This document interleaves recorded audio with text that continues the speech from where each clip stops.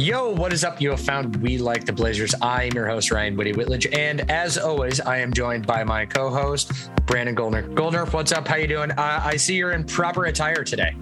I am. I am wearing my CJ McCollum Rip City jersey that I got on sale from the Nike factory store last year. It was like right before, I think it was right before COVID hit, if I'm not mistaken. You give it 2 to 4 months, you might be able to get that on a bigger discount had you waited. You're spoiling my joke for later. But yeah, I figure you always come in with the Blazers stuff, and I'm always wearing just like a generic shirt. I should get dressed up. I could hand you something from the Sports Hutch. We have Vladimir the Skeleton back there. I mean, that's pretty good, right? And we have a clock. We have a weird looking jade plant, and then of course we have my fern, which needs water. That thing drinks so much water, you have no idea. It's wild. You know what you actually need back there on that little fireplace mantle? It would be great. Go down to Ball Was Life and pick up a couple of those Blazer candles. You get the Blazer starting 5 candles. Ball Was Life on Hawthorne, right? Yep. Yeah, that's a good call. Yeah, they are a great store. I've always wanted to go there. Haven't been there yet. And then one more thing. I am drinking, total segue to something else, but I'm drinking this like vanilla carbonated soda something. And I have to say it's pretty good. So that's my full check-in. You got my Blazers gear, got my plants, got my vanilla soda. I got my yellow bullet. You getting pea water there? Good. I'm glad you get pea water. Yeah, exactly. Well, how is everything going for you, and what is up in Blazers land / regular land? Everything's going good for me. Apologies to all of our listeners or watchers. I don't know. My son threw shade at me the other day. He said he felt bad because one of our videos only had 6 views, and so he watched it 7 times. Shout out to Ryan's son. Yeah, I mean, it takes time to grow stuff. We try to share. If you're not on YouTube and haven't subscribed to We Like the Blazers, do that. What we will never do, Ryan, what we will never do is pay for fake views and fake subscriptions. That's not our style. Not going to do it. So we're relying on y'all to subscribe to us. So go ahead and do that. That's only because I'm cheap and those prices are exorbitant. But I guess in that vein, I came across a rather interesting Twitter thread the other day, and it was, I can't remember the podcast medium that threw it out there. I think it was like some little off the cuff. I may have found it from like somebody that I follow. They retweeted it or something, but it was talking about them coming up on, they were debating on doing a second season of a podcast that they had launched last year. I want to say it was like a political podcast or something like that. And they were asking people that listen to them, what do they think is more important in a podcast? Having regular and varied guests, let me back this up. It was, what do they listen to the podcast for? The banter between the hosts and the conversation between the hosts, or because of regular and varied guests? And I know both you and I like talking to people that are in the know and in the business and getting their opinion. But I was curious on your take on it. Like, when you listen to a podcast, do you listen to it primarily for the 2 individuals or 3 individuals or single individual that's hosting it? Or do you listen to them more so because they're able to get, good guests that are, if I want to piggyback this up into our case, like, that are smarter than us? Yeah, it's, for me personally, it's usually for the people hosting. It's for that familiarity. And even for the shows that I grew up enjoying and appreciating who did have guests, it was often the host was very solid. I'm just thinking of Terry Gross with Fresh Hair. It's like, she would have these incredible guests, but you knew Terry. We all knew Terry. We knew how she operated in the way that she asked questions and stuff. So for me, honestly, it's more about the familiarity and the banter between the hosts than the guests. Okay. Because I was curious about that. And anybody that's listening, anybody that's watching, we are genuinely curious. So go ahead and hit us up at Like the Blazers on Twitter, or shoot us an email and let us know what you think. Because like on this upcoming season, as the off season's winding down, we've been a little hit and miss with some of our recordings. We got personal stuff going on that we're trying to wrap up before we have to convince our significant others that we're going to sit down for 82 games a year and watch a basketball season. I was going to say, I feel like we've we've done pretty well, all things considered. And yeah, it hasn't been every week, but I mean, there's also not stuff happening every week, right? Yeah. On that note, nothing next week. Yeah, exactly.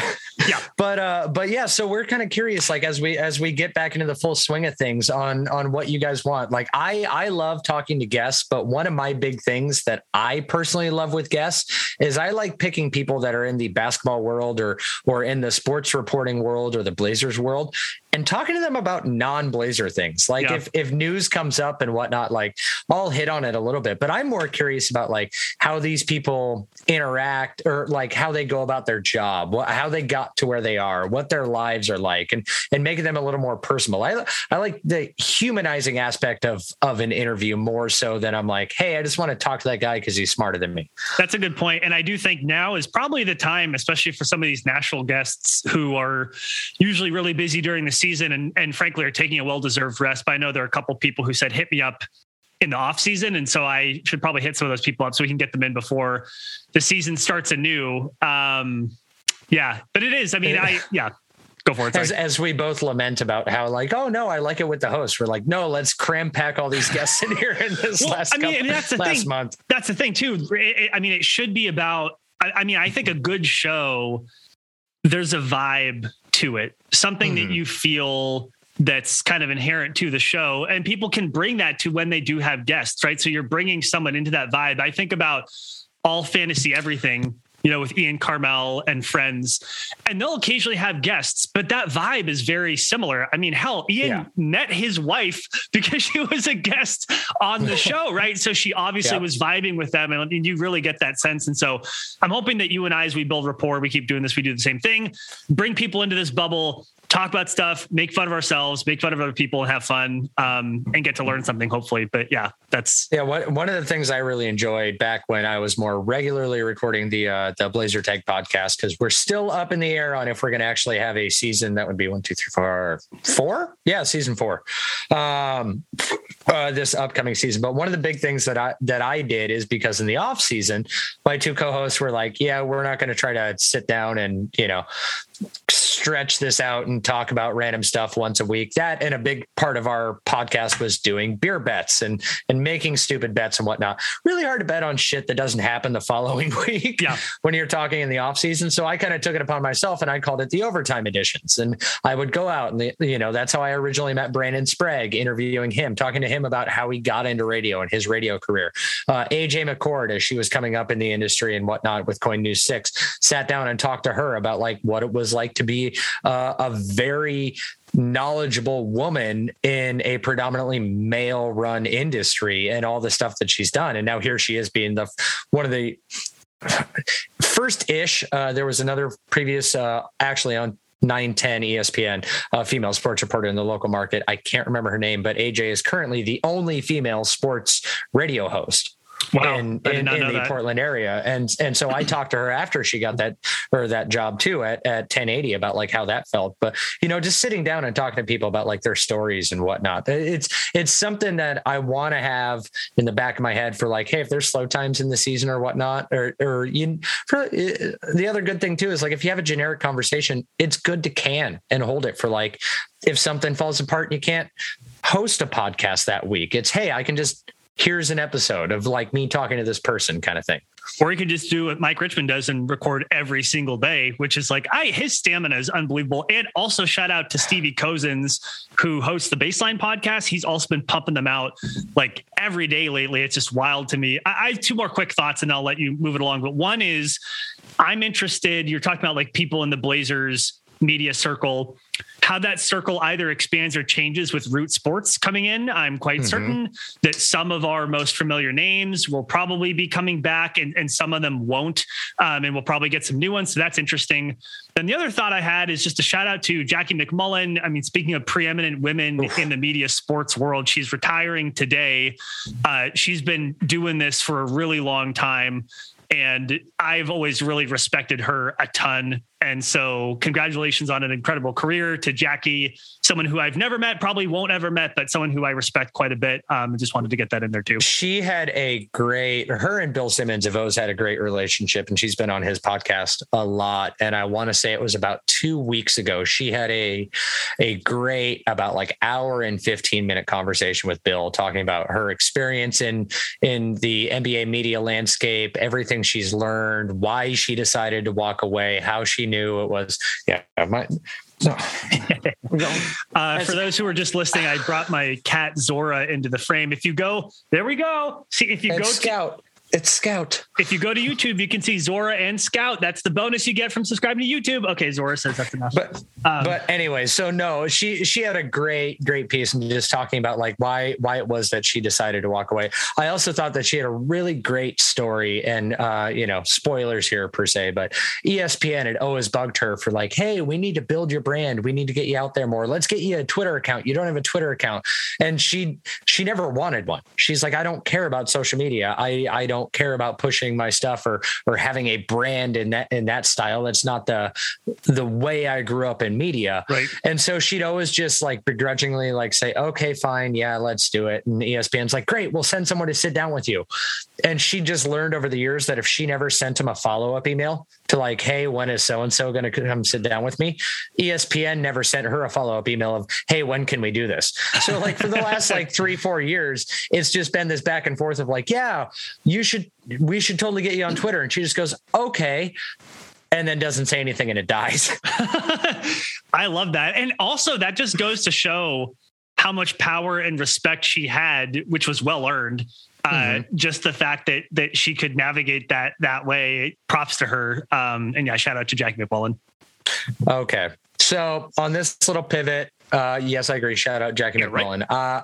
So here's what we got in store for you today. Obviously, since the last time we talked, because we skipped this past Saturday, we all had some stuff going on. The Larry Nance Jr. trade happened. We're going to talk about that first. Championship, baby. Just kidding. Not there yet. I didn't even speak that into the mic and it still peaked. I'm looking at my levels here. It's too loud. Yeah, no, I got the echo in full force. It's sorry about that. I'm not the guy who has to edit this. That's all you. That is true. And then as speaking of stealing things that I discovered doing on the Blazer Tech podcast, one of my favorite things to do, and this is where the bulk of this show is going to be, it's called the preseason roster rankings.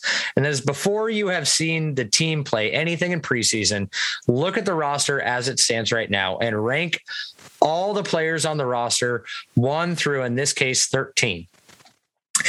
And justify your reason for them being there. Number 1 is since 2012 has never really been up for debate, but after that, things can get a little funky. So we're going to start this off real quick. As I said, Larry Nance Jr. The Trailblazers actually got off their ass and did something. And allegedly, they were trying to make a play for Lauri Markkanen, get in on that deal. And when they weren't able to make things work with Chicago as far as making a sign-and-trade goes, Cleveland came into the mix and was able to facilitate a 3-way trade in which Lauri Markkanen went to the Cleveland Cavaliers. Sorry, Lauri Markkanen. You will be missed. Blazers legend, Lauri Markkanen. Yeah. Portland sent off Derek Jones Jr., who had just recently picked up his player option for this coming year, was considered one of our best value trade chips, to the Bulls, and also sent off a future first-round pick and a Cavs future second rounder. Sorry. Yep. And that brought Portland in Larry Nance Jr. So when you saw this news, you joked about it already, but you started double planning the parade route, just verifying reservations. It's still going past El Gaucho, right? I was contacting the Portland Bureau of Transportation for a permit down Broadway to make sure that this triple parade would happen. But before I get into the Nance stuff, I want to ask a pre-question to this trade. And you'd mentioned it, that the available reporting suggests the Blazers were trying to get Lauri Markkanen. Would you have preferred that to getting Nance? I just think it's interesting to ask that question. I literally do not know. I got a couple texts from friends, a couple texts from people or a couple of DMs from people that listen to this podcast and whatnot, asking me how I felt about that and would I have rather had Lauri Markkanen. I don't know enough about Lauri Markkanen. I'm sorry. I didn't watch the Bulls that much. I know that he was amongst, the online media circus and reporters and all that kind of stuff. He was considered a good get. That's all I got to base it off of. So, I mean, this is coin flip kind of stuff. I know a lot more about Larry Nance Jr. than I do about him. So I literally do not have an opinion on if I would have preferred one or the other on that. Well, let me tee it up this way really quick, because they're two very different players. Lauri Markkanen is 23, Nance is 28. So there's an age difference. The biggest thing we're going to talk more about Nance in a second. Nance is more versatile. Lauri Markkanen is basically like a 7-foot shooter at his best. That's what he is, right? He's a career 36% 3-point shooter, but he shot 40% last year. So a better Myers Leonard. Yeah, basically a better Myers Leonard. Yes. And he, a couple of years ago, people were thinking, wow, this guy's really on the come up. He's going to be a star. And it just hasn't broken that way for him. So let me put it to you this way. For this Blazers team, for me, it all revolves around keeping Damian Lillard happy, right? Mm-hmm. So for this Blazers team, whether they make a CJ trade or not, would you rather have like a giant 3-point shooting power forward who can't do much else? Or would you rather have a Swiss Army knife power forward who is versatile defensively, can't shoot as well, but is a better playmaker and just a more all around more versatile player? Which of those two archetypes would you prefer for this Blazers team? So rewind back many podcast episodes when we were still thinking the Bucks were going to flame out and Mike Budenholzer was going to get fired. Yeah, that's right. And we were talking about the possibility of CJ for Chris Middleton or Tobias Harris or any of that stuff. And what was the thing that I was saying the most back then? I don't care who it is, as long as it provides balance for the team. Okay. So in this case, if you're going to talk about somebody with a limited specialty versus somebody who can he's not great at anything, but he's good at everything, I'm going to lean more on the good at everything part. That's totally fair. I feel as though, this is not one of those trades. And I feel as though a lot of Blazers fans and even some media to that degree have been in this, it's boom or bust, which I agree that when Damian Lillard, your star player, is saying, I need a championship caliber roster, that everyone's going to expect, like, why are they not moving heaven and earth to get an all-star, to get a James Harden level player, one of those top tier players? Why are they not doing that? But this Larry Nance move to me strikes me as that it perfectly fits the roster. It fills needs. They needed more bigs. Larry Nance can play a small ball 5, and he has a lot of decent skills, and he's been progressing his game. He hasn't necessarily been the world's best 3-point shooter over the course of his career, but if you look at his years lined up, he's been increasing that skill and moving his game out farther away from the basket. Yep. Same point in time, he's a great passer, absolutely great passer. High basketball IQ, great court vision, is fantastic in the pick and roll. So especially if you want to go to a small ball 5 kind of thing and put him and Dame, or even if you want to run a horn set with him and Nurk and Dame on the court, this gives you a lot of options. It's almost kind of leads into like with stuff that we were talking about with the Ben Simmons and how he would fit and what we kind of saw with that stuff. But he's just an overall great like mesh glue guy. And I feel as though that he fits great into this roster. My dream would be that somebody could realize that either CJ or Norm could just easily be handed 6th man of the year and insert Larry Nance Jr. into the starting lineup, balance it out a little more. Yeah, you do kind of force Robert Covington slightly out of his now natural quote unquote position at the 4, moving him up to the 3, but still Larry Nance Jr. coming off the bench, playing with whatever staggered minutes Dame and CJ is going to do. It's going to be a great fit. And I maintain, I don't necessarily need to see swing for the fences moves. I would like them. There are still improvements that can be made to this roster. I do not believe it is a championship caliber team. The team got better with this trade and the roster got more balanced. That's how I feel. That is really well put. I agree with everything you said, and the podcast is now over. Thank you. If you want to reach out to us, no. All right, let's. That's it. So first of all, I agree with you. I would rather have Nance than Markkanen. Markkanen probably has more upside. Maybe he can turn the player that people thought he was going to be when he was a little bit younger, but I don't see that. Yes, Nance fits the Blazers better now, and so I won't rehash everything you just said because I agree with all of it. Two things to put a finer point on. One, we're talking about someone who is, you mentioned his passing. He's not just a good passer. He's an elite passer. He's like 90 plus percentile passer at his position. That means when you have people trapping Damian Lillard, you have someone going up, setting the screen or getting the ball, being able to pass out of that. That's Nance. He can do that. Nurk can do that a little bit for sure, but Nance has better passing vision and better skill. He's a better passer. That is going to be really huge for this Blazers team, I think. So that's number one. And then the other thing, I want to get your take on this. If we think about the possibility, and perhaps we'll talk about it more later in the podcast, but we think about the possibility of the Blazers making a bigger trade, I think that Nance fits this team with more permutations post-trade than a Lauri Markkanen would have. And so Nance, you can really plug in many different ways. I'm also... So I want to get your take on that, but then one more quick thing. I wonder, Nance has played on nothing but crappy teams his entire career.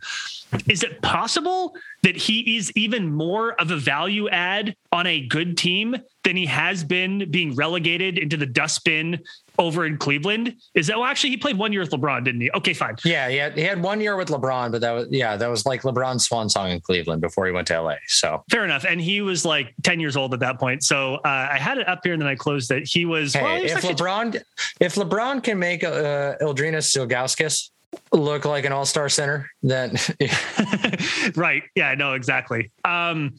So yeah, I mean, what do you think about that? What do you think about that Nance is a good player to have if the Blazers were to make a CJ trade and he can plug in different ways so that he can kind of mold around whatever the team could look like? I mean, do you buy that argument? Well, there's been rumors, and people have talked about it. I know Danny Meringue on the Jack Ramsey's, his new podcast has kind of spoken about like that. He could see Jusuf Nurkic being one of the Blazers' biggest trade chips in this upcoming trade deadline time, when that kind of stuff happens. And at that point, Cody Zeller has a legit injury history. I'll touch on Nance's injury history here in a smidge, but if Cody Zeller suddenly moves up to your starting five and now you're suddenly lacking at a backup five, Nance is somebody who could be in, as I spoke about, like a small ball five lineup and play that bigger position. He's got a big body. One of the weird things, I think there's only about like a 10-pound difference between him and Nurk.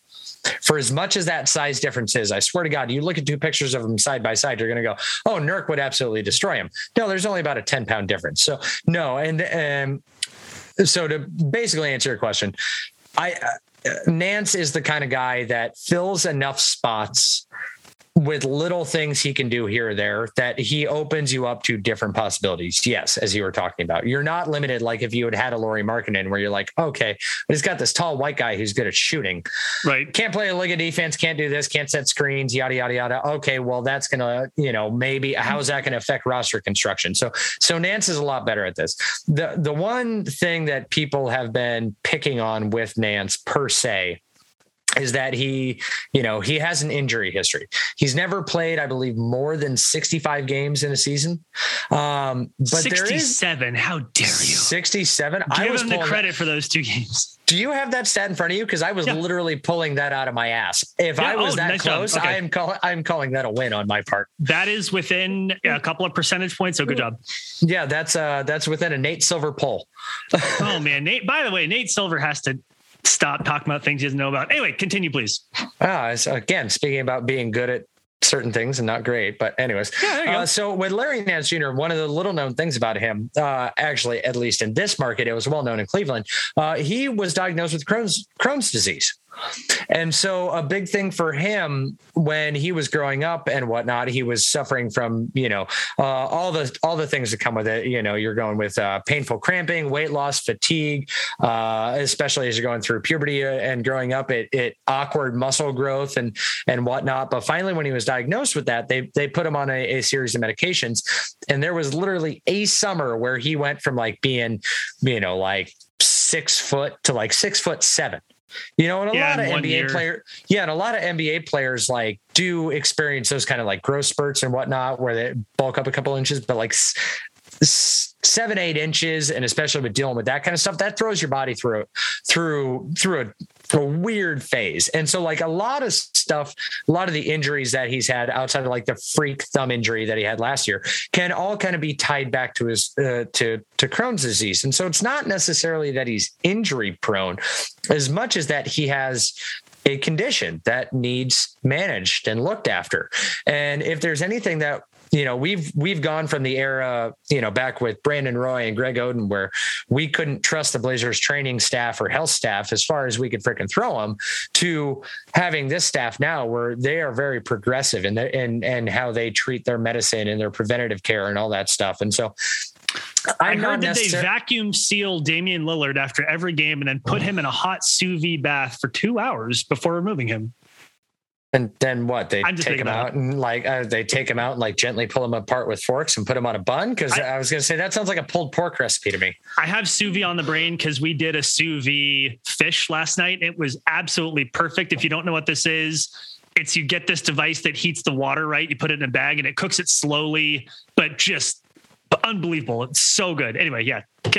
Now I'm just thinking, it's like that episode of Seinfeld. Stop cooking our players. It's like that episode of Seinfeld, though, where Kramer is so hungry that he like looks at Newman and Newman looks like a turkey. And it's I don't know. If you're a Seinfeld fan, if you don't, how dare you? Anyway, continue. Well, sorry about that. That's also going to massively age our audience. So I'm sorry for anybody 20 and younger. Come on. No, hey, I started watching Seinfeld when I was like 20 years old. It was like, I remember. Are you serious? I watched it live with my mom. Really? My brother used to like it. It was a little over my head at the time it was actually airing. Cause it was really popular, like 94 to 98.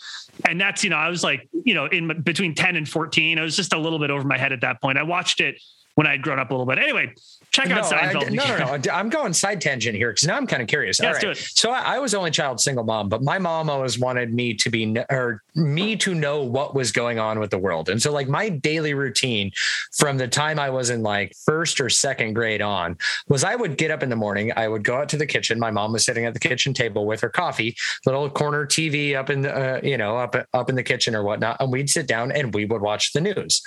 And there'd be a break between like when the local news ended and when the Today Show started. And she would look at me and literally ask my opinion on like, hey, so what do you think about that, city ordinance that they're thinking of doing or whatnot? And she wanted to get my opinions on it. One of my most vivid memories, as far as like news stuff goes, when I was a kid, was watching the O.J. Simpson trial with my mom.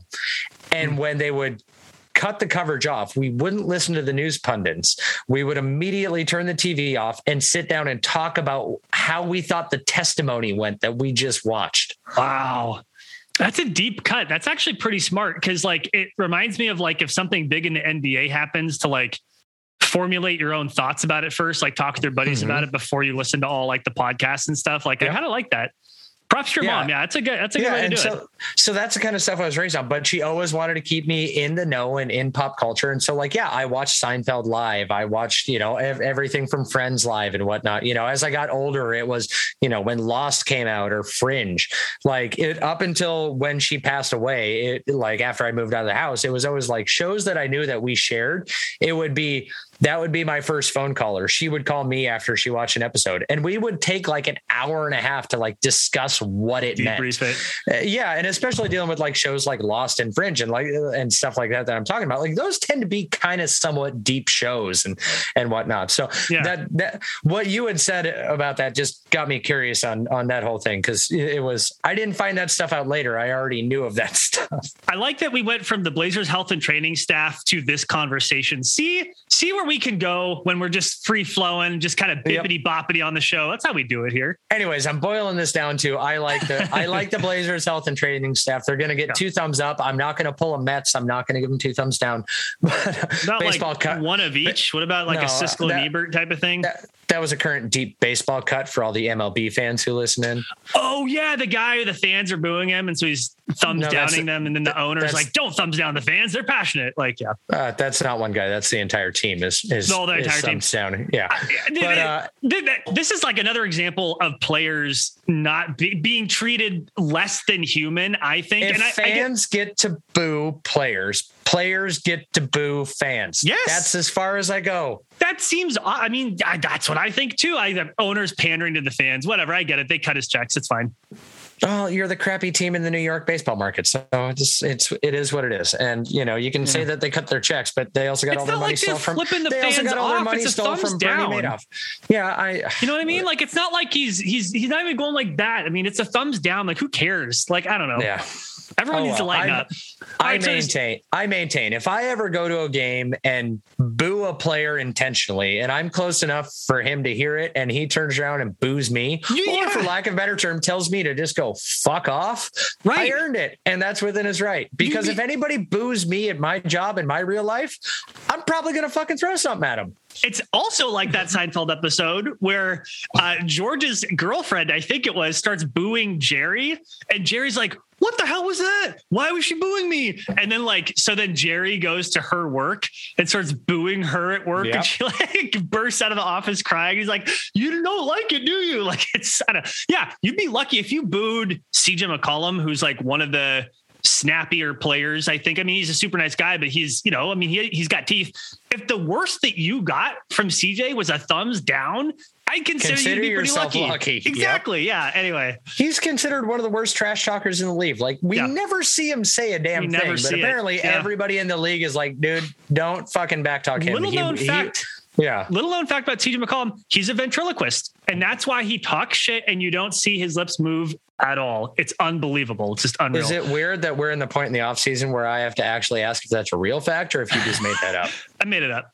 But okay. All right. Okay. You were talking about Nance injury history, the Blazers training staff, and you trust them. Anyways. Yes. And so I'm very much on board with the Nance trade. I'm not going to freak out and go over the moon. I've seen a lot of people do that.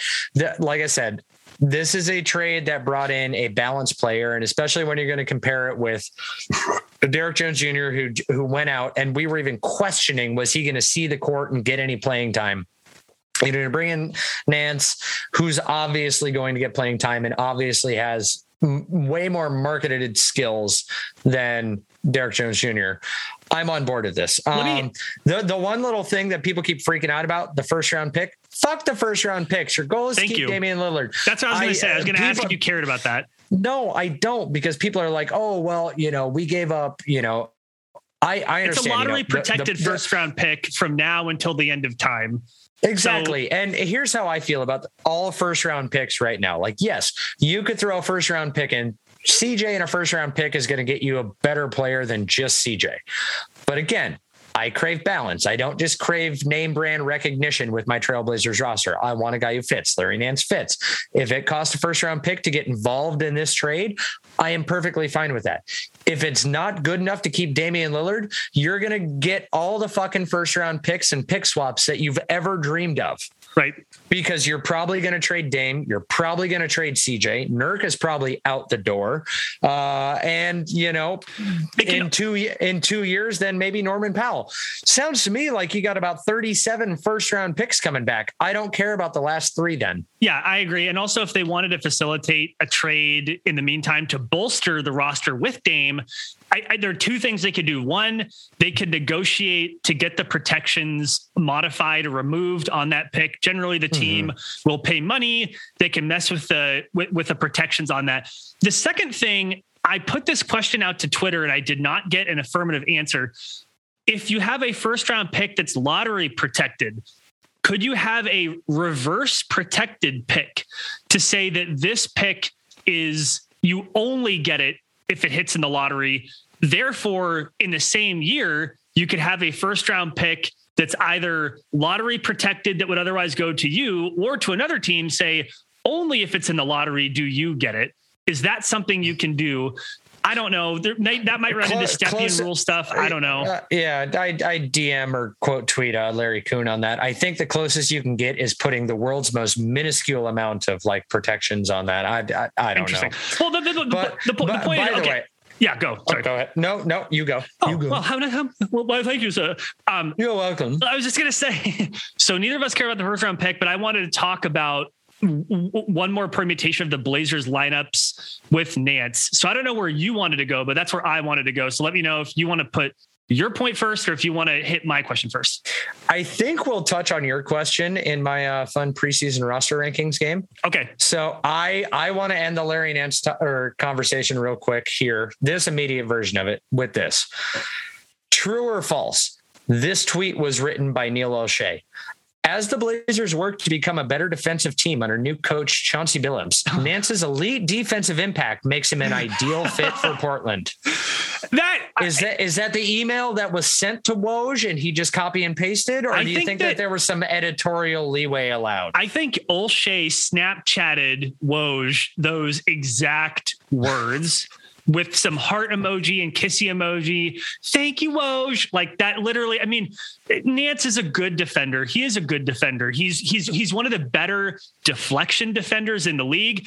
You know who's slightly better than him? Covington. Now Blazers have two forwards who are really good at deflections, but he's not an elite defender. There's a reason why you've never heard his conversation in defensive player of the year conversation. The Blazers still do not have a great one-on-one man defender. One-on-one. Yeah. He's the same as Covington where they're really good roaming off ball, being disruptive, which I'd be interested to see how Billups is going to change their defense. We've heard a lot of talk, right? Like there's been no opportunity thus far for him to demonstrate how he's actually going to coach this team with defense, but we know it's something that he cares about. So I will be interested in that, but you're right. He's not the best one-on-one defender. So yeah, that tweet from Woj, quite literally straight from the Olshey's moisturized California mouth. No doubt about that. All right. So we're going to take a break here real quick. And when we come back, we're going to get into my, I hope, super fun first iteration of the We Like the Blazers preseason roster rankings. We'll be right back.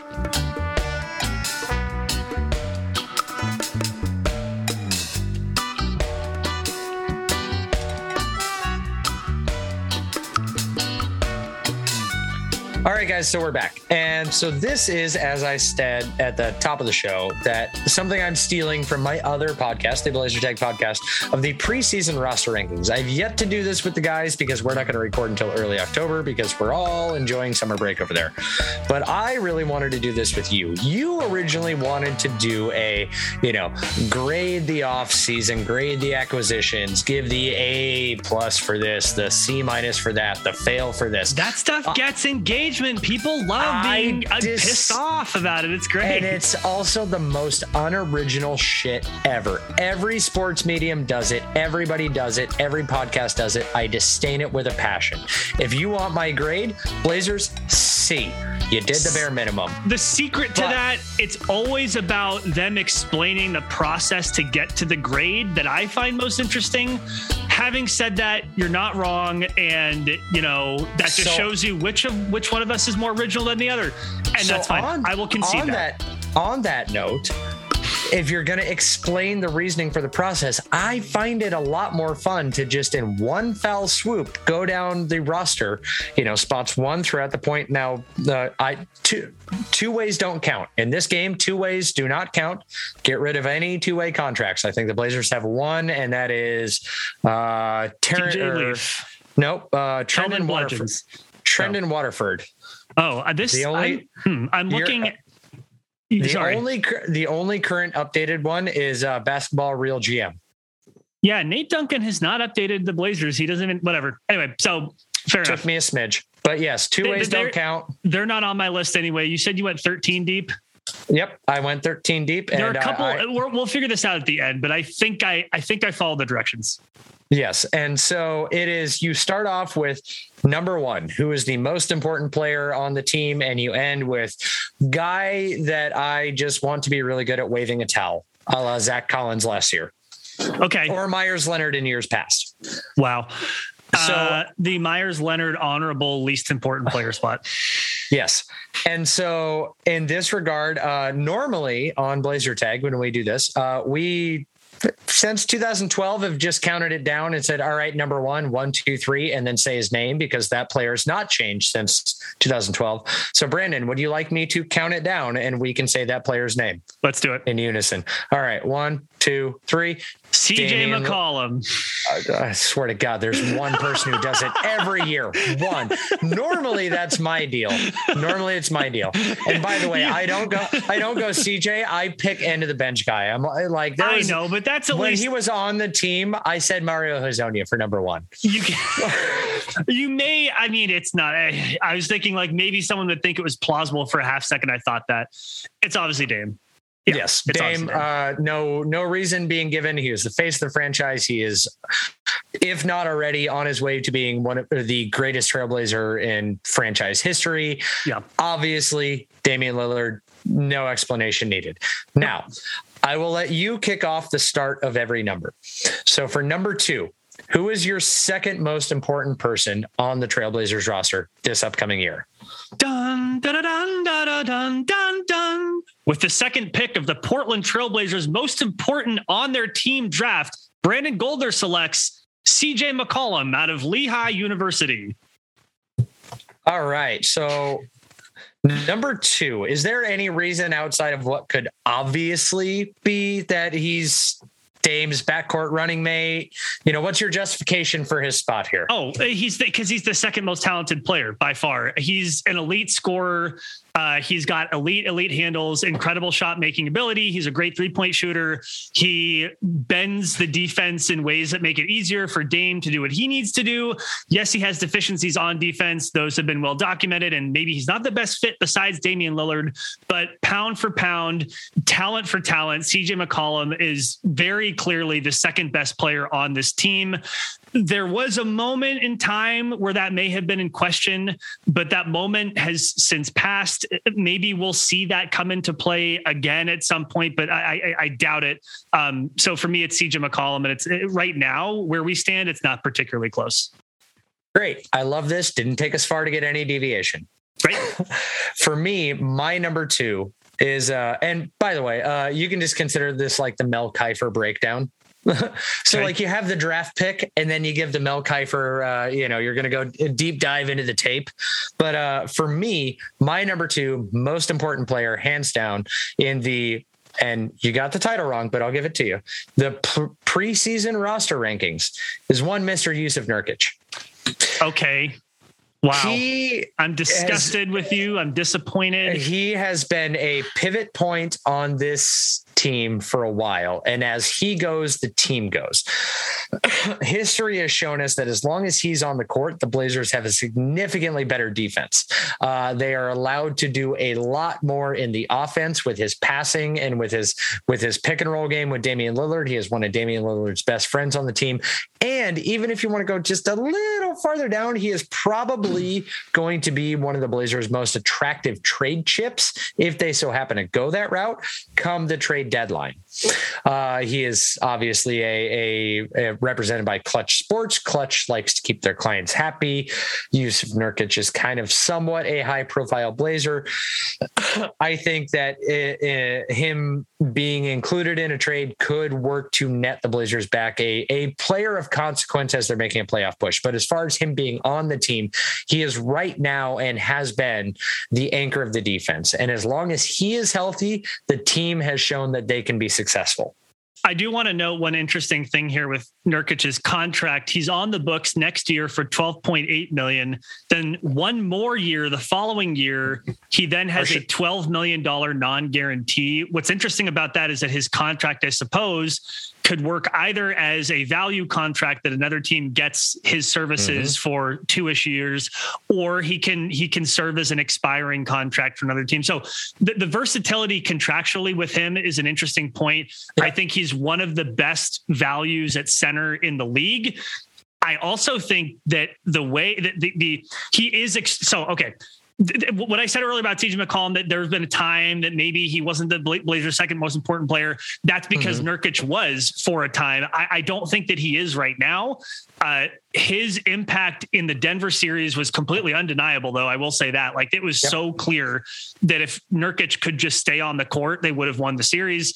Probably would have picked up maybe a couple of those games. I mean, history we'd be in a much different place if he had just stayed on the court. But guess what? He didn't stay on the court.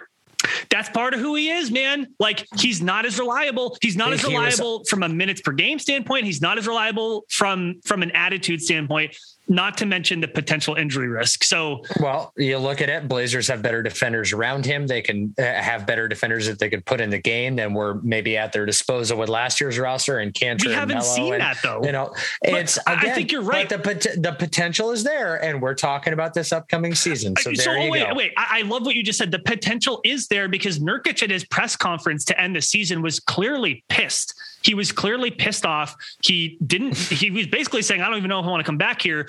He's very stoked about the Billups hire. Chauncey Billups has gone out of his way to be like, we're going to feature Jusuf Nurkic more in the offense. Chauncey Billups has also said he's gone out of his way to say how much they're going to focus on defense. And yes, part of the reason why Nurkic couldn't stay on the floor is because he was being asked to do way too much defensively. So everything was funneled to him, and he was the man on an island. And Billups is saying that is not the way it's going to be anymore. But all of this, Ryan, is hypothetical. It's talk. We have not seen it in practice. So by the way, you know what the cutest hypothetical is that everybody keeps talking about. Is that you agree with me finally about something? That would be very cute.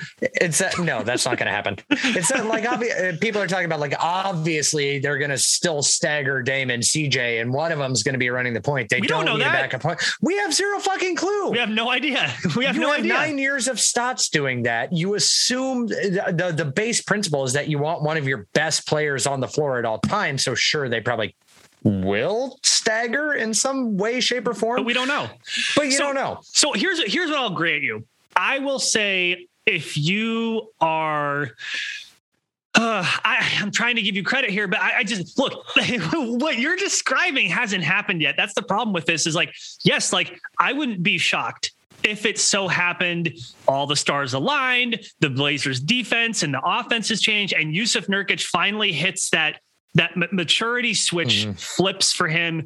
His passing goes up another level. His outside shooting goes up another level. And now all of a sudden, Jusuf Nurkic is like a borderline all-star. Like, that would be awesome. I don't expect that to happen, but it totally could. And consider this. Okay. Consider this. His after next year, it's not guaranteed. Correct. This is a pseudo contract year. How do we see players perform in contract years normally? Pretty well, but I will say this, his contract is such a value. He would have to play very poorly if the Blazers didn't trade him for them to not pick up this option. I mean, he's young enough still. That's true. But he'll be motivated. Okay. So all of this is to say that you're wrong, first of all. Second of all, maybe you'll end up being right. I think the most likely scenario is that he's not the Blazers' second most important player. But what you've described is a great fan fiction for if it were to happen. That is what it would look like. So I'll give you that. Stay tuned for my Twilight fan fiction coming out soon. I cannot wait. All right. So now, I love that this much debate has happened in the first two.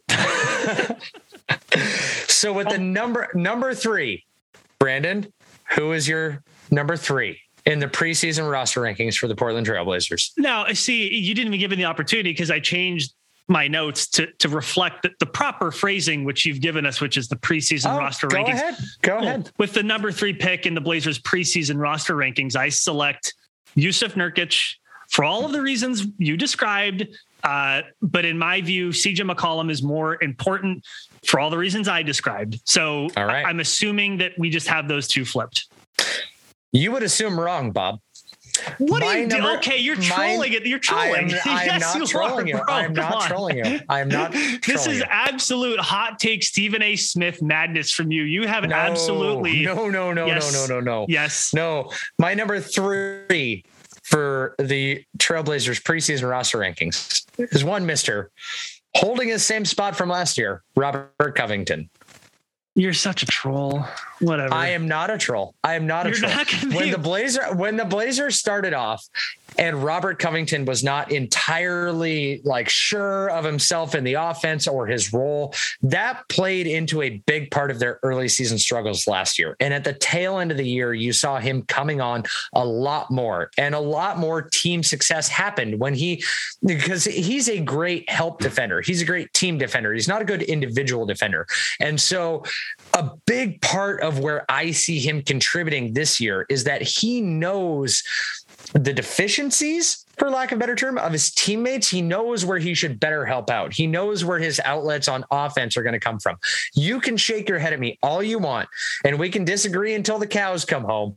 But Robert Covington is the third most important player on the Trailblazers roster. No, he isn't. This year. Yes. No, he's not. Listen, Skip Bayless. Robert Covington is a perfectly fine player. He's a perfectly fine role player. He is he is a fantastic fucking role player. If he was the Blazers' third most important player, then why didn't the Blazers do better last year? I can't. Like, I don't understand. Because I don't understand. Like, with the truncated offseason and the lack of a training camp and the limited practices that they were able to have, it only affected him. It didn't affect anyone else in the league. It affected the entire damn team, but it took him a long time to figure out his role and where he was best suited to help the team. Just because he got better doesn't mean he's the third best player on the team. All right, fine. We're not going to agree on it. Well, hold on. No, I'm not done yet because and by the way, I am tracking your rankings and my rankings because how I like to end the season is looking back on our lists and figuring out how wrong we were. There's no universe in which Robert Covington. If Robert Covington, okay, if Robert Covington is the Blazers' third most important player next year, it's going to be a bad year. Whether Dame is traded, nonsense, or whether people are injured, there is no universe in which he's the third most important player. And it's funny because, like, again, like the player that I thought the Blazers were trading for when they gave up 2 first-round picks to Houston to get him in the first place, he started becoming that player later in the year. And there's no question about that. And that was once awesome. He gelled. That was awesome to see. That's his starting point. That's his launching pad from this year. And that was so if he good. Can improve, I expect more from him this year and a bigger contribution and to be more important to the team. Okay. You're trolling. Got Skip. I am not trolling. I am not trolling. Just Stephen wait. A. Smith over there. Whatever. Okay. All right. So Brandon, we'll see. Number 4 goes to you. I need to ask a rules clarification of the judge, which is you, on number 4. I have a 4A and a 4B. Not allowed. That sounds like a 4 and a 5 to me. Okay. Well, I will say then my 4 and 5 I have on my list as 4A and 4B, which shows to people that I think that they're very close in their potential impact for next year. But I will say my 4th pick of the Blazers preseason roster rankings is Norm Powell. And there's a reason why the Blazers paid him. We agree. Oh, finally. Yay. We finally got one. But that means, then where do you... What are you doing? Listen, I'm wearing a CJ McCollum jersey right now. Look at how upset you're making me. Where is it just on this list? What is happening right now? This is so stupid. No, it's not. And I have a justification for it. Anyways. No, you don't. I'm sure. What are you talking about? Enlighten the world as to why we both think that Norman Powell is the 4th most important player. Because I guarantee McCollum on this we'll get to it. Don't spoil my list. We'll get to it when we get to it. So dumb. Let me fix my hair. That is, I mean, okay. It is so hard for me to get over what's happening right now. Don't you see why this is such a fun exercise? Jackie McMullen is so disappointed in you right now. The most this is so dumb. Okay. Hey, I'm trying, Jennifer. Norman Powell He is very important for this Blazers lineup. He is a versatile defender, if maybe a little bit undersized for where he's going to be starting at the 3. He is one of the best corner 3-point shooters in the league. He also is good on the break and transition. I'd be interested to see if Chauncey Billups gets the Blazers running more, especially now that they have Nance. It's possible. That would be nice. He can do a little bit of ball handling. So he's an important player for this team because of what he brings on both offense and defense, and he's versatile. He can plug in different ways. And again, that's why, in order for the Blazers to have any chance at all at re-signing Damian Lillard, they really needed to sign him. Credit to Neil Shea, he was able to do it. That's great. No, not credit. You don't get credit for doing the bare minimum of what your job was. No, it's credit. That's credit. You showed up to school. It's credit. You get some credit from me.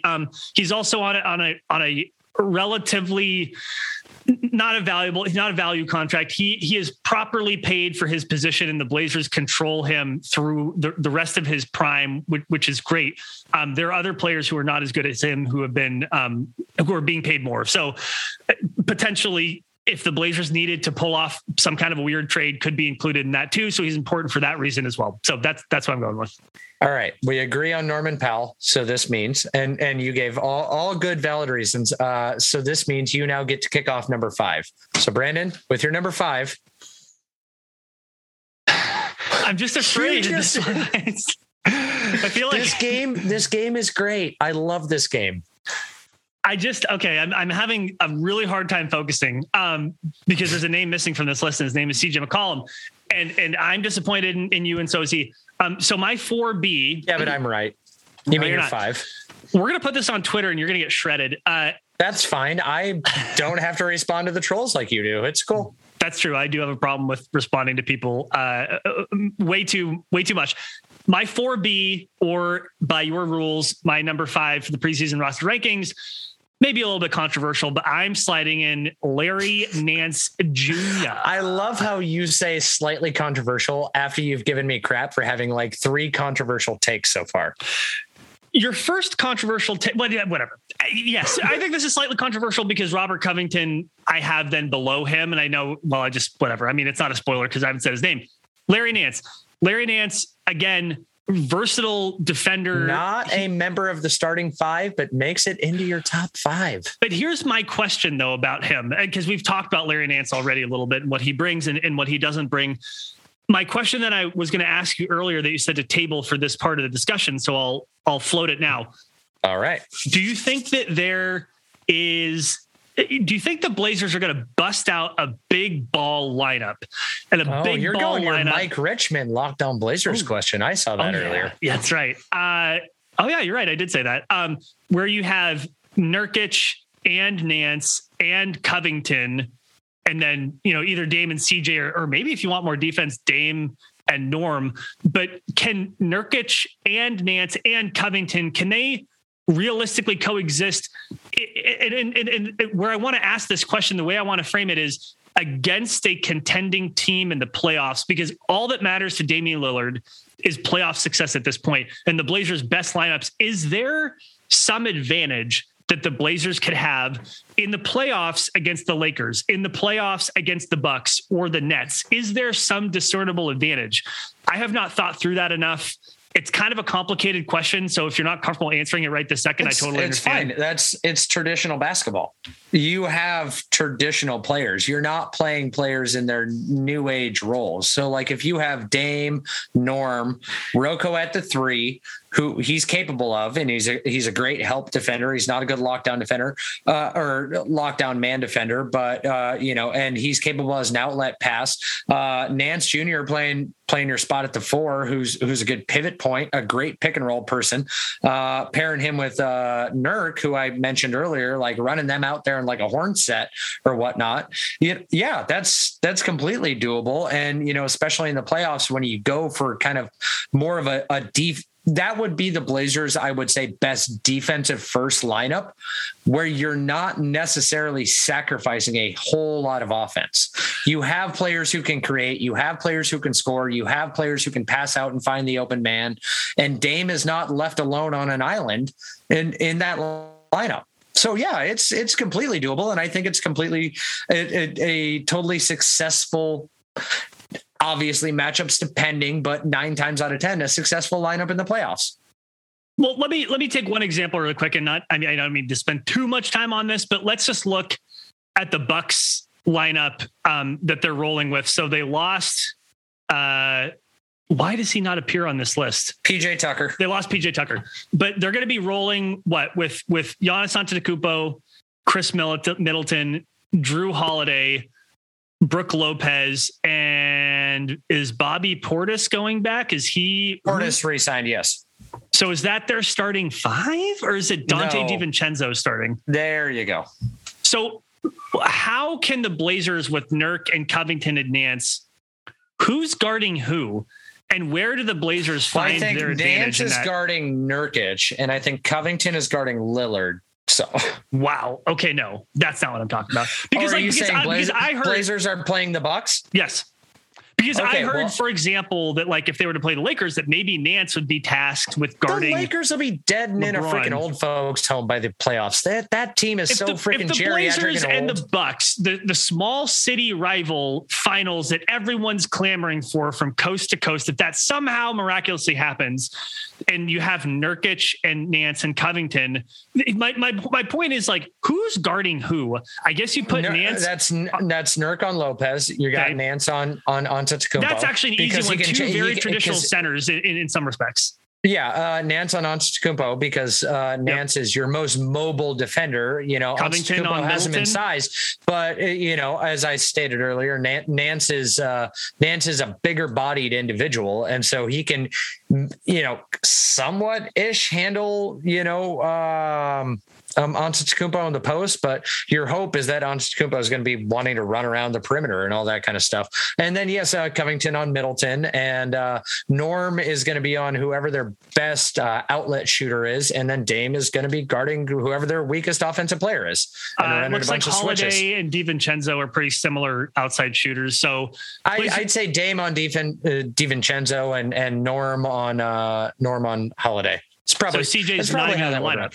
But I mean, over the past couple of years in a closing defensive lineup, like, are you trying to get a last minute possession stop of who's guarding who? Because if you're trying to outscore, I would go with a completely different lineup. Nance would still be involved, but I'm thinking more of like, when I think of like closing lineups, I'm thinking like last 6 minutes of a close game.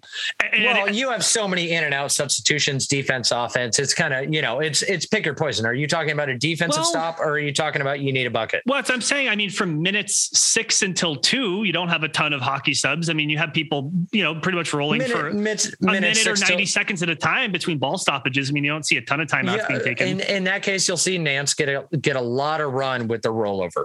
Of putting starters back in and yada, yada, yada. Here's what I would say is that the fact that the Bucks have Brook Lopez is like one of the best matchups for Nurkic. And so that actually works probably better with the Bucks than with some teams than say like an Anthony Davis. But my point is, I'm curious if the Blazers, if a big ball lineup that included Nurkic, Nance, and Covington could actually create some advantages, because the NBA has gone so small, gone so versatile. Is it now time to go the other way? And actually it's the advantage to have a giant lineup. The Blazers could roll something like that out. It would be interesting to see. So that big ball lineup that you speak of, in this case, you get a lot of defense, and I don't think you're necessarily sacrificing a lot of offense with who those other 2 players that you could plug and play in. Dame, CJ, Dame, Norm, those kind of things. Fair enough. You know, they're all offensively capable. Yeah, and it's not like, hey, you know, like, for lack of a better term, on the flip side, a Melo situation where you're getting all offense and you're just going to get a sieve on defense kind of thing. You know, you can keep a decent lineup in there for a while. Yeah. But anyways, so my turn for number 5. I guess if you want to get up there and rep your jersey right now, I will introduce one Mr. CJ McCollum. Yeah, I feel I'm doing this kind of with a sad face that he's 5th on your list. Quick question. Who's the player that we want to trade the most? And who's the player that we have said, if you can re-sign this guy and get him to come back to the team, you can finally trade this player? So who's the guy that's going to potentially get us a star adjacent player in return? Oh, I'm sorry. It's CJ McCollum. Yes, it is. No, it's not. There's no one else that can do it. Literally no one else on the Blazers that can do it besides Dame. So I don't think CJ could do it by himself either. Well, no, you'd have to sweeten it a little bit. And I said star adjacent because CJ is. That's a cop out. CJ is rather overpaid for his production, but rather. That's a nice way to put it. But the NBA with its maximum contracts, this is sort of like, Dame and CJ making, within 25% of each other. Dame has more than 25% greater impact than CJ, but that's just, we have a salary cap. That's how it works. Some players you get these insane bargain values on max deals, right? That they should be worth $100 million a year. Dame makes a super max. That's $35 or 35% of the salary cap. CJ makes a max contract. That's 25% of the salary cap. So. Right. I'm just saying, like, he is overpaid, but it's not ridiculously so. I mean, there are some players who are much more overpaid than CJ. For me, a big thing boils down to that CJ he can get a bucket. He's also a one-trick pony, which happens to be important in the NBA in 2021 is scoring points. Right. This is also a thing. And I know a lot of people would like to chime in and be like, oh, well, this makes sense because CJ is horrific on defense. Dame was worse than CJ on defense for the last 2 years. Just going to throw that out there into the ether. Let that be known. Go ahead, look up the statistics, or as Twitter likes to say nowadays, just do your research. But for me, I can definitely not rank CJ higher than I can Norman Powell when I have looked at this entire offseason of saying that if we sign Norman Powell, he is a solid fill-in and replacement for CJ McCollum. So how I base CJ at 5 is I had to figure out where I wanted to place Norman Powell and then immediately place CJ one rung below him. But that doesn't make any sense because part of that logic is because the Blazers' best player happens to be Damian Lillard. Mm-hmm. History has shown if you have a guard who's defensively somewhat deficient, you need to surround him with all sorts of defensive players. If both of your perimeter defenders are sieves on defense, that's a problem. Correct. That's why CJ's at number 5. Norm's not a sieve on defense. CJ happens to also be best at the things that Damian Lillard is best at, i.e. getting a bucket offense. That skill is very valuable for a lot of different teams, including the Philadelphia 76ers. Just not the Blazers. And I'm ranking him on the Blazers roster. That's what I'm saying. I'm saying. Go ahead. You are incorporating their importance in a potential trade as part of this too, right? And CJ McCollum is going to get you your best return of anybody on the team by far who's not named Dame. There's no question about that. Doesn't matter if he's slightly. But I'm just saying my justification is that if Norman Powell was a good CJ McCollum replacement, I had to place CJ McCollum directly below Norman Powell. And I picked Norman Powell. Again, the logic doesn't follow. The logic doesn't. Norm is not as impactful. It follows in my batshit crazy head. So that's all that matters. Where I will give you credit is that what you're not doing, you're not ranking this based on who is like the best player. You're saying most impactful, most important. Yeah. I understand that distinction. I think you get a little bit more leeway with that. I think you're taking an inch of rope and you're stretching it out 4 miles. This is not a bungee cord. This is a rope, not a bungee cord, not a rubber band. It's a rope. You can't stretch it that far without it breaking. I think your logic is broken. How dare you? Fans, get in his mentions at the Witty Ryan on Twitter. Make fun of him. This is a terrible take. I hate it. Skip Bayless. That's who you are. That's fine. All right. Now we've moved past that. So let's see. Number 6 for you.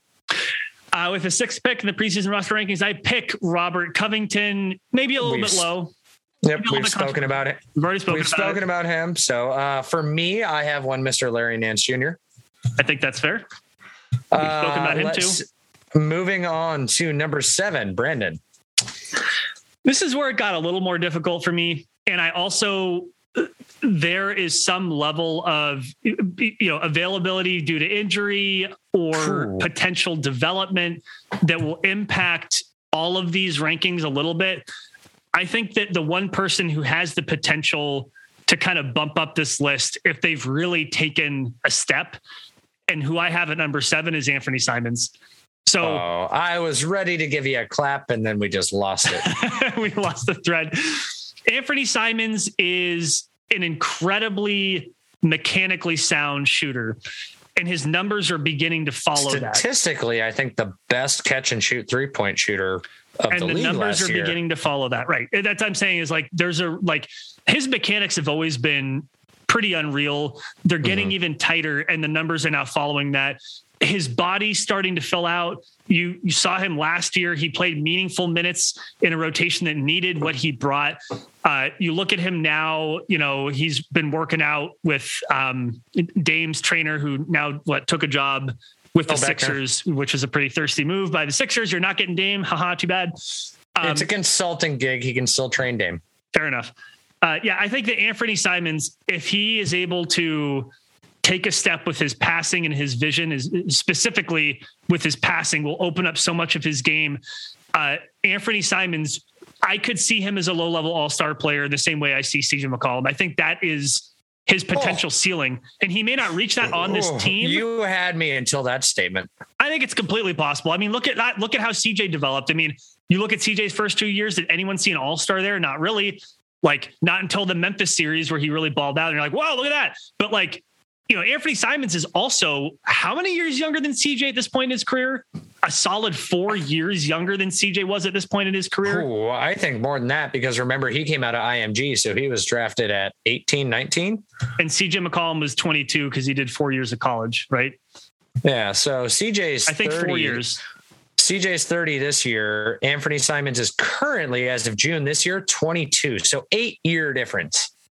No, at this point in his career. So in CJ's third year, he was 24. And in Anthony's third year, he was 21. So it's like 3.5 years difference. The point is, he's still 21. What? He's 22. I just did that. He has room to develop, is my point. CJ McCollum was 22 when he was drafted into the league. He didn't break out until he was 24. So my point is that Anthony Simons, he could very easily be higher on this list. If he develops, there's an extra click there. His body develops a little bit more. His passing develops a little bit more. He could easily be more impactful than 7, but that's where I put him. Okay.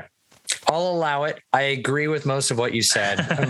My biggest thing with him is that I just don't think he's a point guard. And until the Blazers start playing him as a backup shooting guard, primarily, it's a hard sell for me. For me, who's number playing backup shooting guard if not him? Wow. We'll get to those guys later. But they remember Neil O'Shea famously said, "We have a backup point guard. His name is Anthony Simons." Well, Neil O'Shea can, whatever. But it doesn't mean you have to play him that way. Doesn't mean Billups is going to want to play him that way. Yeah. So for me, my number 7 is Cody Zeller. That's where he enters the list. Our first backup center, our first backup big. Biggest thing hanging over his head is that he actually does have injury concerns. Granted, he's been a starter most of his career, but he kind of falls into that Larry Nance Jr. kind of thing of that he's not great at anything, but he's good at stuff. And that's he's good at stuff. He is good at stuff. Yeah. He's good at basketball, I hear, but he's great at representing the bald white guy team. So that gets bonus points for me. He is NBA all insurance salesman lookalike for sure. Him, Alex Caruso, and a handful of others. Oh my God, are they opening up a State Farm and AmFam? Which what do you think? It's not a Geico or whatnot, but yeah, no. So American family, as long as he can stay healthy. But the big thing with him, again, I trust the Blazers training staff. I trust the Blazers health and conditioning staff. Always will from this point in time until they prove me wrong otherwise. But he's not going to be playing as many minutes per se. I think he's averaged about 28 minutes a game so far in his career with Charlotte. The one wrinkle, fewer than that. Fewer? 22? Yeah. 22? 22.7 technically, but Okay, so we'll round that up 23. And when you're looking at Nurk playing about like 25 minutes a night, which is about where he averages, you got to come up with a couple minutes here and there. I guess that's where Larry Nance Jr. comes in for playing small ball lineups. Robert Covington can also slide over, play that 5.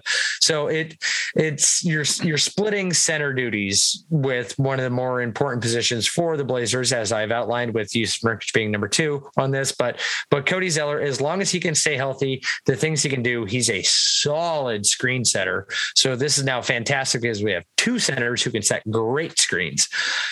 I'm putting him at number 7. That's fair. Cody Zeller is a very, like you said, solid. He's a replacement level player. He's competent. Yeah. He knows where to be and knows what to do and how to do it. He's kind of like a Mason Plumlee-ish in that way, where it's just like, he's just sort of, he's there and things are not falling apart when he's there. And he's not being asked to start. He can start in a pinch, which is also helpful. So you lose if you're going to compare it to Cantor from last year, like you obviously lose stuff on the offensive end, but this is kind of like that whole addition by subtraction of like, hey, take away, maybe 2 or 3 rebounds a game and 6 points, but he's actually getting stops. He's getting blocks. He's not absolutely getting destroyed on the opposite end of the court, so you're keeping points off the board on the other end. So that's how I feel about Zeller. All right. That's fair. Number 8. Number 8 is where I had Cody Zeller. So for all the reasons we just talked about, he's going to be in the Blazers kind of, truncated rotation off the bench. Hopefully he doesn't get injured. He'll be there as an injury replacement. If someone else gets injured, he's a solid player, replacement level, totally fine. All right. Number 8 for me. Hey, as the rule creator, here's where I throw a wrinkle in. Okay. My number 8 spot is the Mr. Open roster spot. My list is going 14 deep. I am throwing this wrinkle. Get a load of this guy. Get a load of this guy over here. He's putting CJ at spot number 5. He's putting open roster spot at number 8. I'm wondering where cash considerations is going to slide into here. Cash considerations is not on the list because we do not have cash considerations, but the open roster spot. And the open roster spot. This is going to be my little prayer. Please, Blazers, get your head out of your ass and find a competent-ish backup veteran point guard that you can sign to a vet minimum to fill out the minimum 14 roster spots you are supposed to fill out of the league. We don't need any more tall people. We can switch things up enough, but what I want to see is less of Dame and CJ, the possibility of them having to stagger and get a legit backup point guard. So for me, that is the reason, that is the hope that number 8 is open roster spot. 2 words for you. Isaiah Thomas. I mean, we can't claim that Dame and CJ are short anymore because you've just brought in somebody shorter, but I'm not opposed to it. Bring him back. I don't care. Yeah, I think, honestly, give me a legit backup point guard and I am fucking happy. And that is him. number 8. Former second team All-NBA, 2-time All-Star, almost led the league in scoring. I'll even take Jared Bayless back. What the hell's he doing now? I'm not picky. I'll play. I think is Mike Richmond the pass first point guard? Is he let's busy? Get Mike in there. I think the latest available reporting before the Nance trade, I think it came from Jason Quick, is that the Blazers were planning. Well, I'll wait until I say what I was going to say. The Blazers were going to bring in one more player to fill that roster spot at some point. Now that the small forward spot in backup center has been spoken for, I think it's now less likely that LaMarcus Aldridge comes home, although I still would like to see that, frankly. I find it more likely that they will bring in a backup guard. And I actually, at this point, why not Isaiah Thomas? And not backup guard. You have to clarify. We have enough actual backup point guards. Isaiah Thomas was a point guard. He wasn't like the best passer in the world, but he's done it. He knows he can run an offense. He's capable. He can run an offense. He can eat 8 to 12 minutes a night. That's all I want. Well, that's all I want. So fine. So that's my number 8. Can we change it to Isaiah Thomas instead of open roster spot? No, that's fine. All right. No, I'm keeping it labeled as open roster spot, but we can just say, that's going to be Isaiah Thomas. All right. I would like to note that we're now at an hour 15 and that's fine. We're hungry. We're in the part of the list where it tends to go quick. Great. Let's go. Number 9 to you.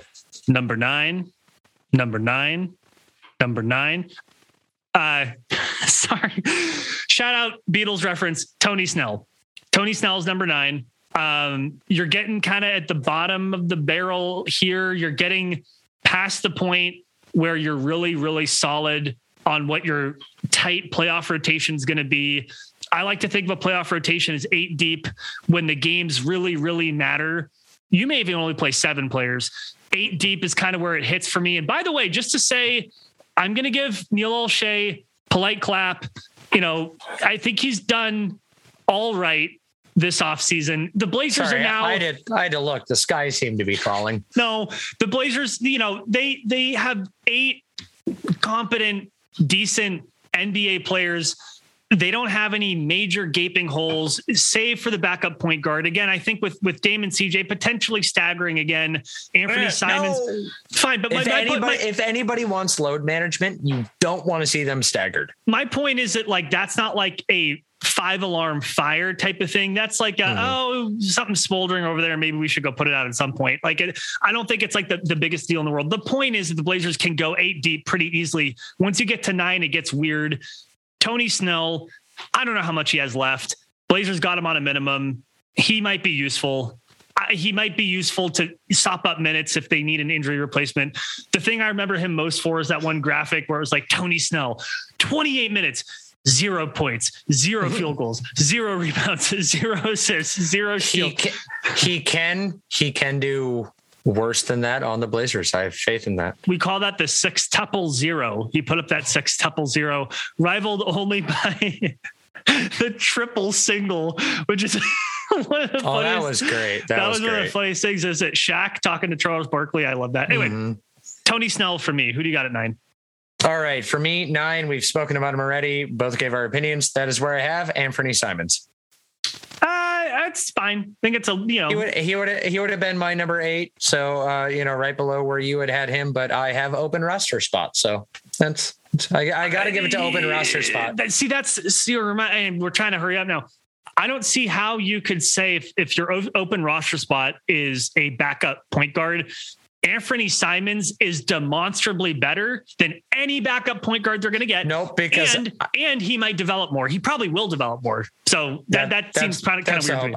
I just think that having a legit backup point guard is significantly more important than having the third-year developing shooting guard, as I view him.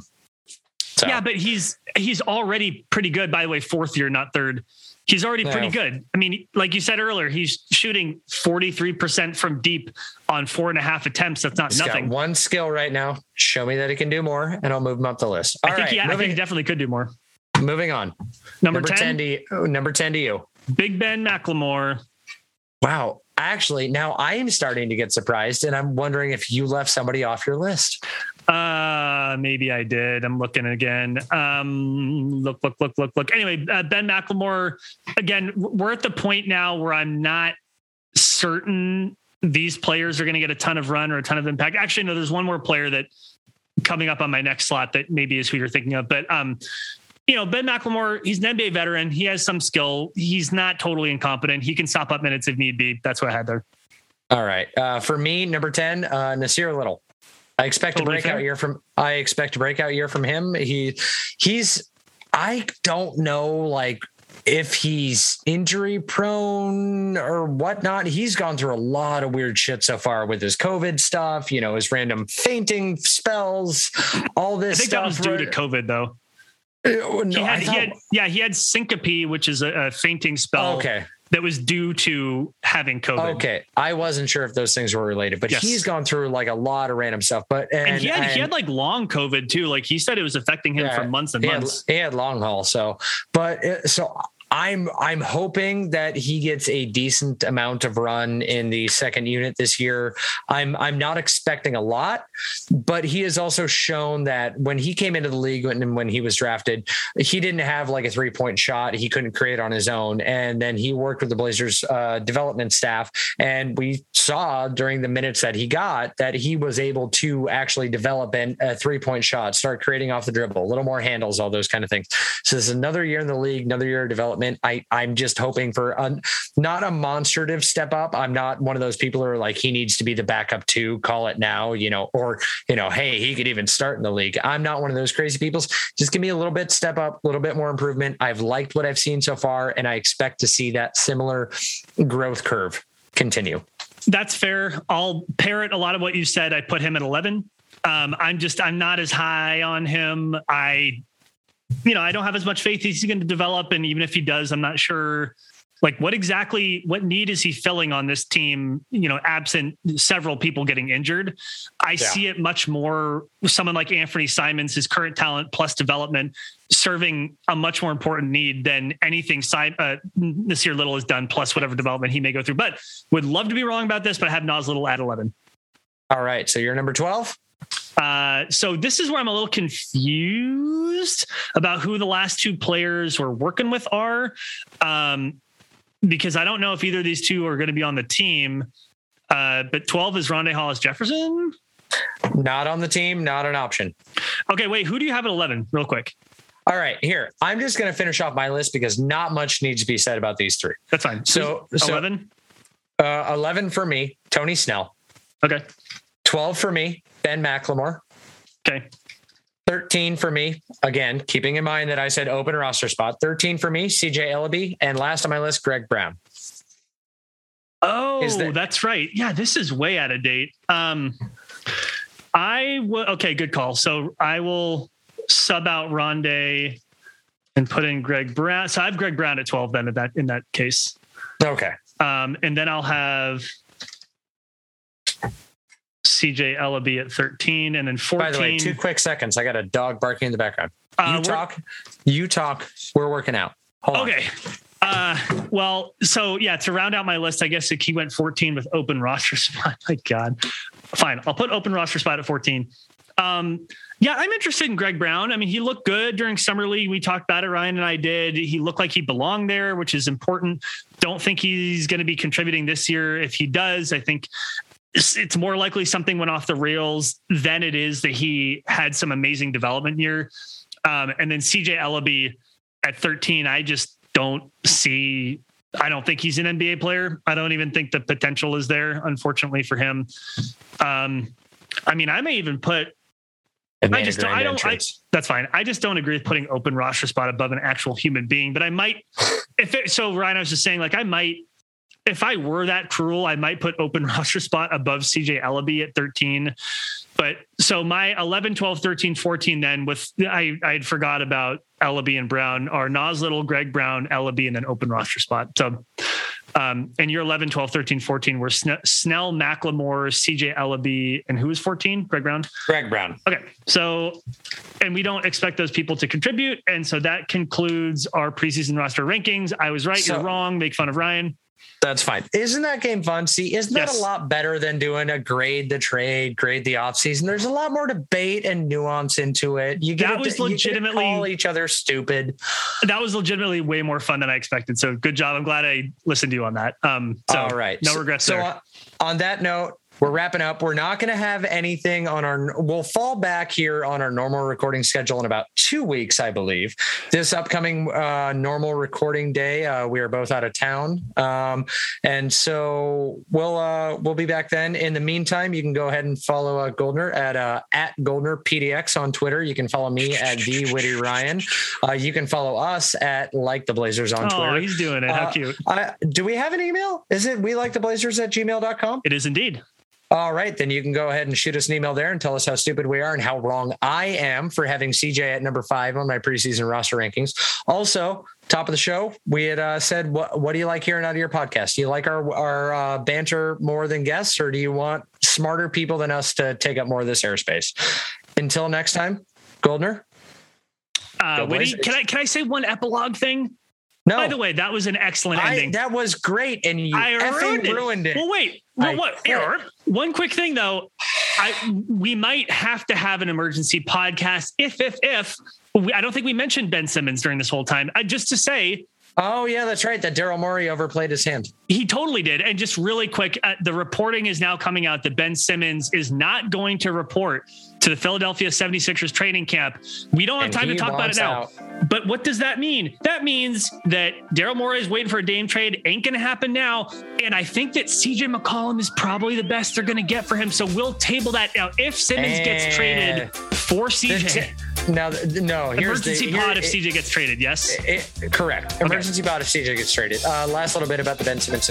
The Minnesota Timberwolves can offer an amazing package, and I feel as that is the ultimate fuck you to Ben Simmons, with him saying, "I want to go to an LA team," in which he would get traded to a city that goes, "Hey, we used to be one of those."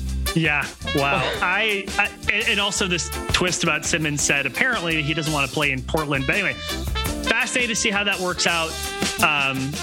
Take us out of here again real quick, or just, I don't know. You did such a great job. I felt bad, but we didn't get to it. It's, you know what? Okay. Hey, then we're done. Click. Bye. Okay, bye. Peace out.